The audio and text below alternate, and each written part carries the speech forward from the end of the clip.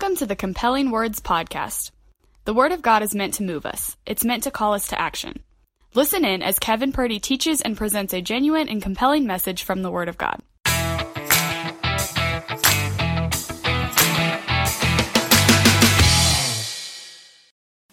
Deuteronomy 22:11 says, "Do not wear clothes of wool and linen woven together." So no blended fabrics. Leviticus 11:12 says, "Anything living in the water that does not have scales and fins cannot be eaten."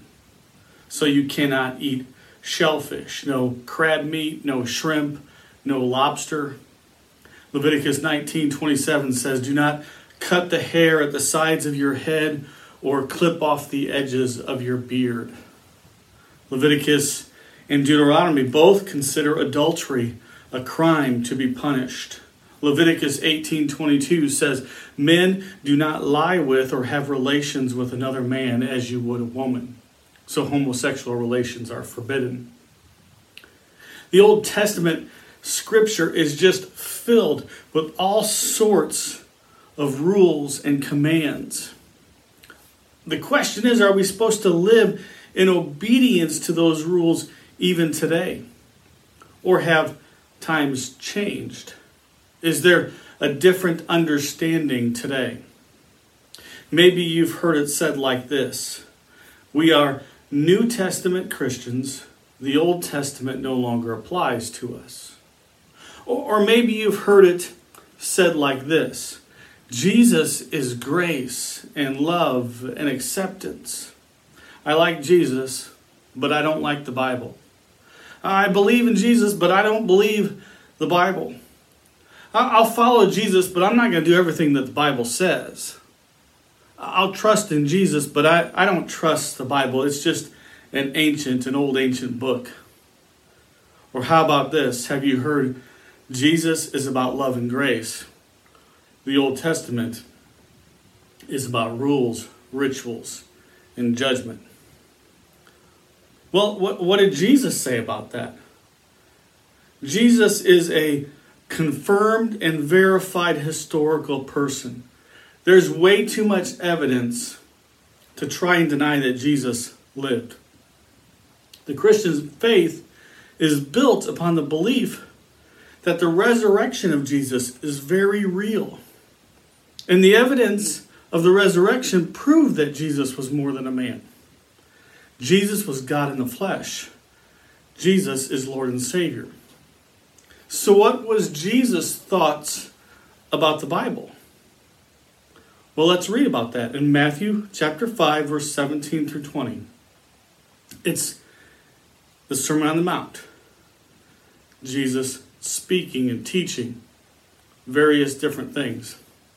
Matthew 5, verse 17 through 20 says this: "Do not think that I have come to abolish the law or the prophets.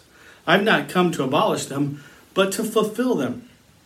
For truly I tell you, until heaven and earth disappear, not the smallest letter, not the least stroke of a pen, will by any means disappear from the law, until everything is accomplished.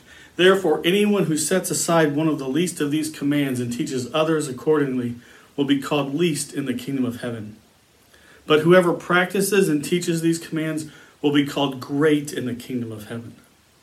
For I tell you that unless your righteousness surpasses that of the Pharisees and the teachers of the law, you will certainly not enter the kingdom of heaven." When Jesus lived, the Bible was the Old Testament. It was the writings of Moses, which is called the Torah. That's Genesis, Exodus, Leviticus, Numbers, and Deuteronomy. It was also called the law. And then there was the writing of the prophets. So when Jesus said the law and the prophets, it was a reference to what we would call the Old Testament.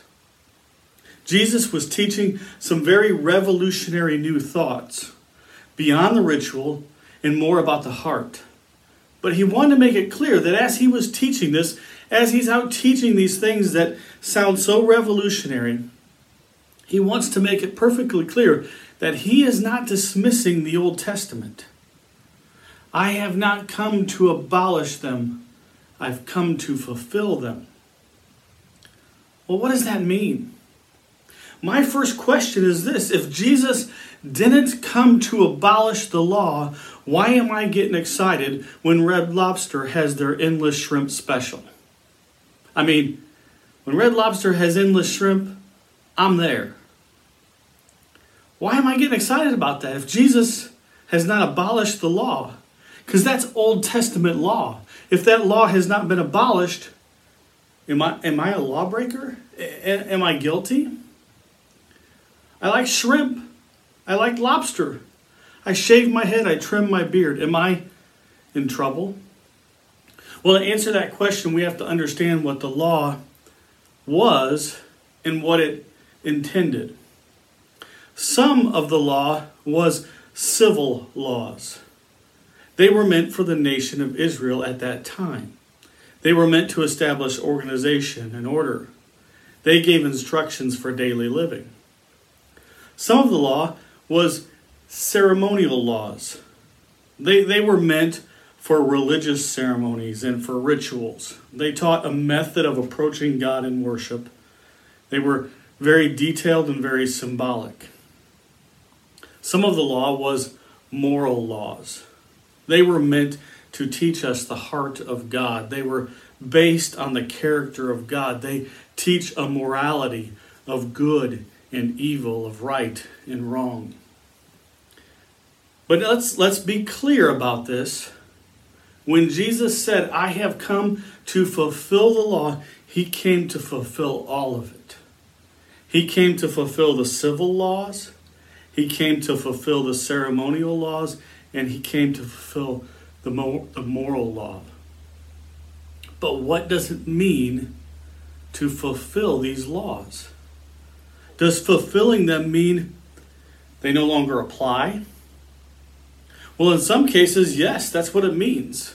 But it doesn't always mean that.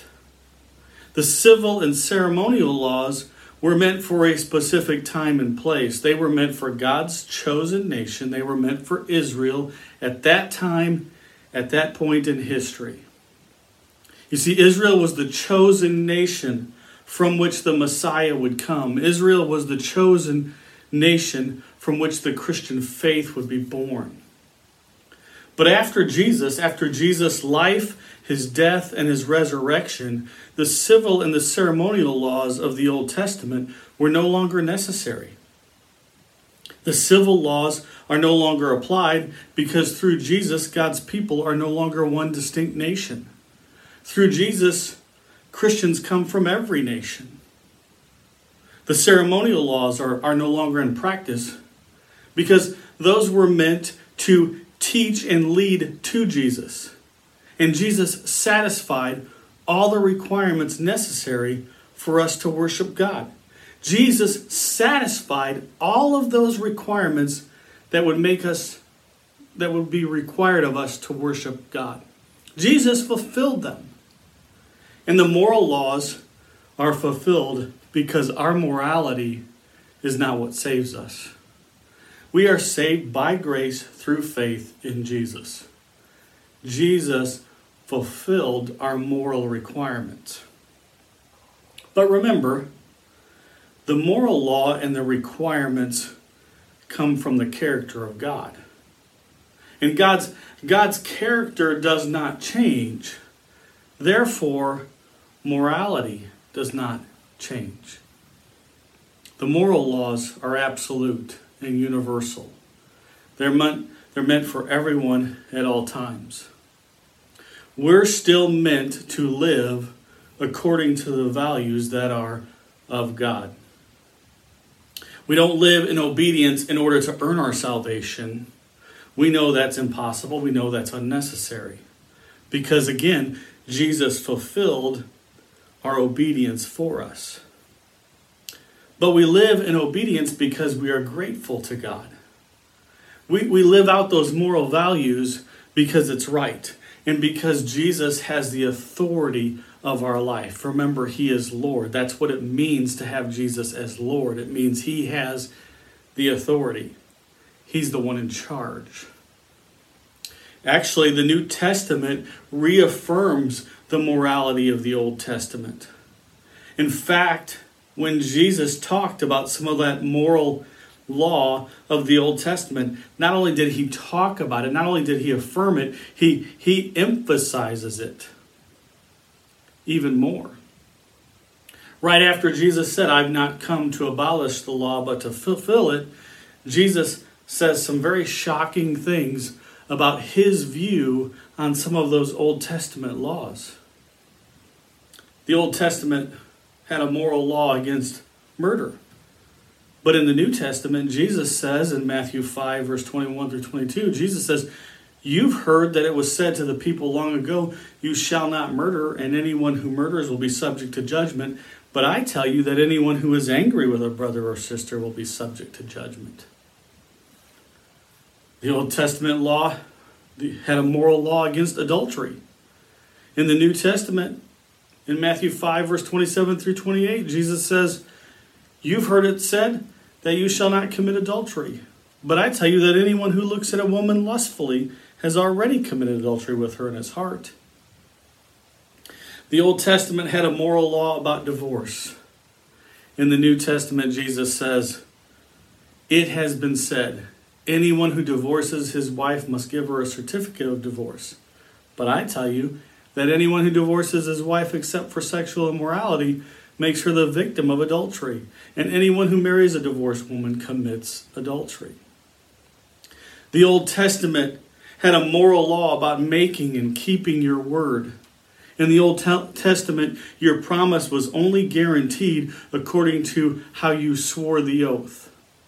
Did you swear it by the name of God? Did you swear it by heaven? Did you swear it by Jerusalem? How did you seal your promise? In the New Testament, in Matthew 5, verse 33 through 37, Jesus says this. Again, you have heard that it was said to the people long ago, do not break your oath, but fulfill to the Lord the vows you have made. But I tell you, do not swear an oath at all, either by heaven, for it is God's throne, or by the earth, for it's his footstool, or by Jerusalem, for it's the city of the great king. And do not swear by your head, for you cannot make even one hair white or black. All you need to say is simply yes or no. Anything beyond this comes from the evil one. You see, Jesus gives all of these examples. He gives all of these examples, and he's making it very, very clear that he was not advocating that the morality of the Old Testament law be ignored. Jesus was not teaching that the Old Testament moral laws be ignored. Actually, he was suggesting that beyond just keeping the law, we should have pure hearts and pure intentions. The moral law of the Old Testament is about purity in our character, purity in our obedience, purity in our actions. The moral law of the Old Testament is affirmed and it is echoed within the New Testament. Cutting your hair and trimming your beard is not a character or purity issue. It's not a moral law. It's not affirmed in the New Testament. Eating shellfish is not a character or purity issue. It's not a moral law. It's not affirmed in the New Testament. Adultery, homosexual behavior, honesty, they are character issues. They are about purity. And they are affirmed in the New Testament as sinful. They are not of God. Tim Keller sums it up like this. He says, in short, the coming of Christ changed how we worship, but not how we live. The moral law outlines God's own character, his integrity, love, and faithfulness. And so everything the Old Testament says about loving our neighbor, caring for the poor, generosity with our possessions, social relationships, and commitment to our family is still in force. The New Testament continues to forbid killing or committing adultery, and all the sex ethics of the Old Testament is restated throughout the New Testament. If the New Testament has reaffirmed a commandment, then it is still in force for us today. Jesus did not change the moral instructions from God, and we shouldn't either. Those moral absolutes do not change based upon the culture's thought and opinions. They don't change. They're meant for all time.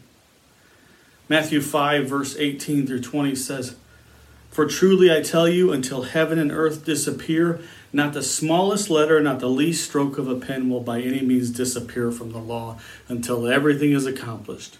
Therefore, anyone who sets aside one of the least of these commands and teaches others accordingly will be called least in the kingdom of heaven. But whoever practices and teaches these commands will be called great in the kingdom of heaven. For I tell you that unless your righteousness surpasses that of the Pharisees and the teachers of the law, you will certainly not enter the kingdom of heaven." God's word does not change. Jesus said, not even the smallest letter will disappear from it. It's very interesting to dig in and research on this, because in the original Greek language, the word Jesus used for smallest letter was literally a reference to the smallest letter in the Hebrew language, a letter called a yod.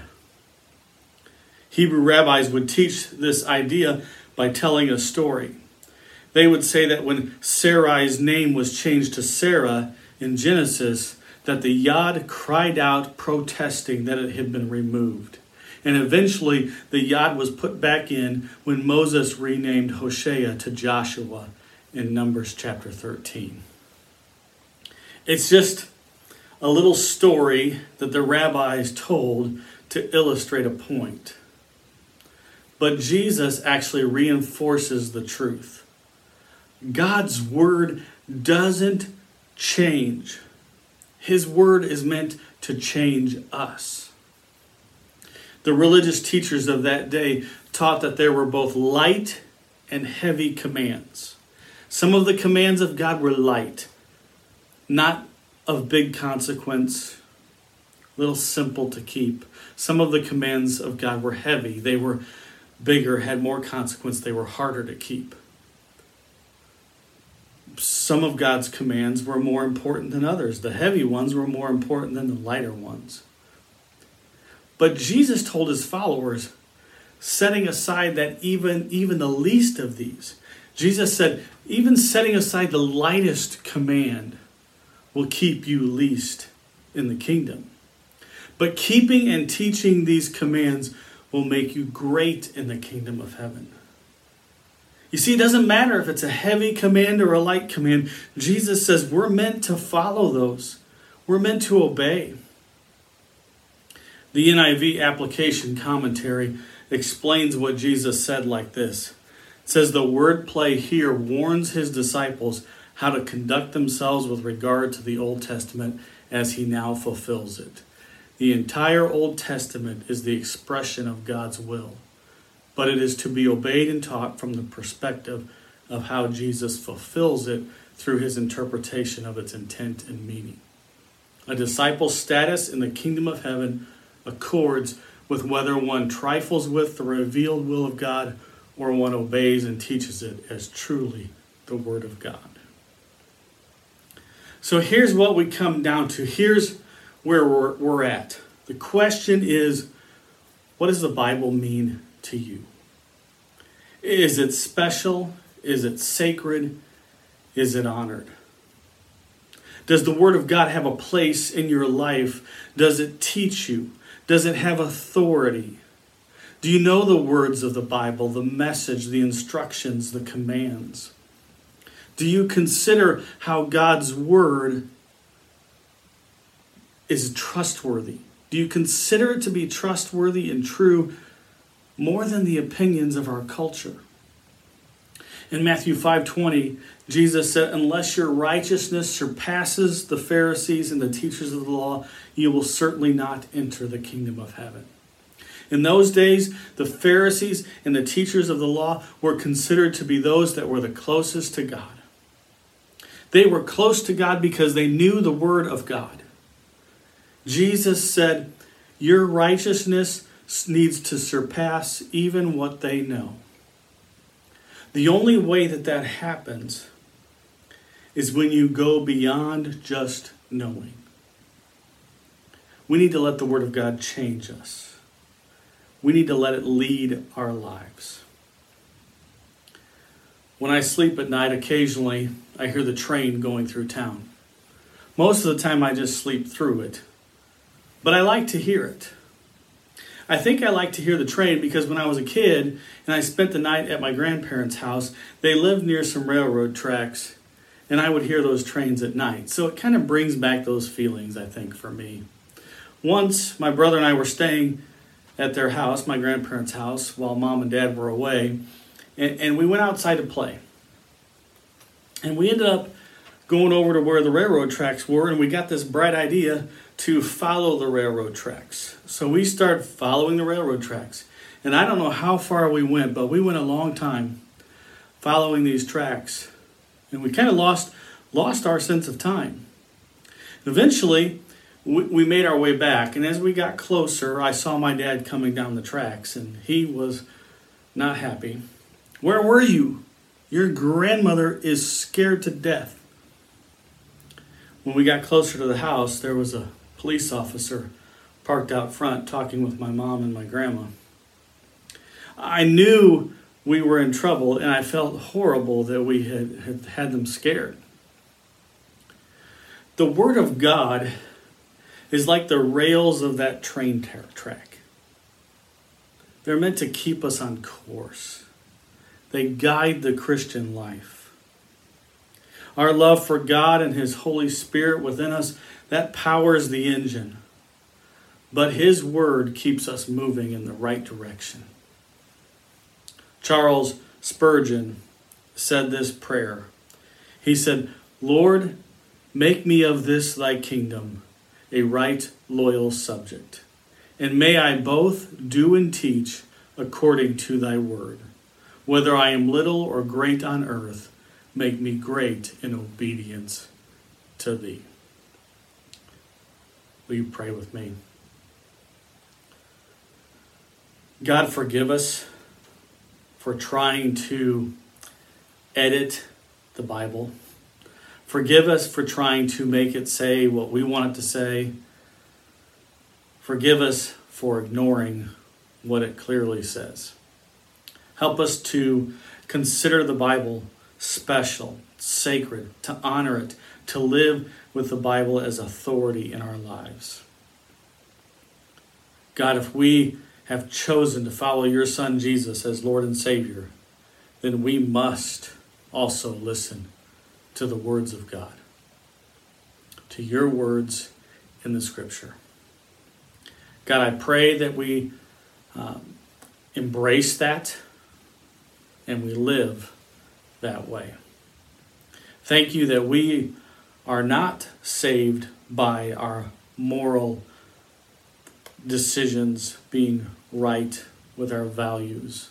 Thank you that that's not what saves us, because we all make mistakes. Thank you that we're saved by grace.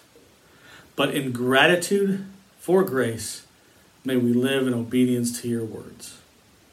I ask this in Jesus' name. Amen. Thanks for listening. Please take a moment to rate this podcast. And if you'd like to leave a comment, please send an email to c.wordspodcast@gmail.com. May the Word of God be living and active in your life.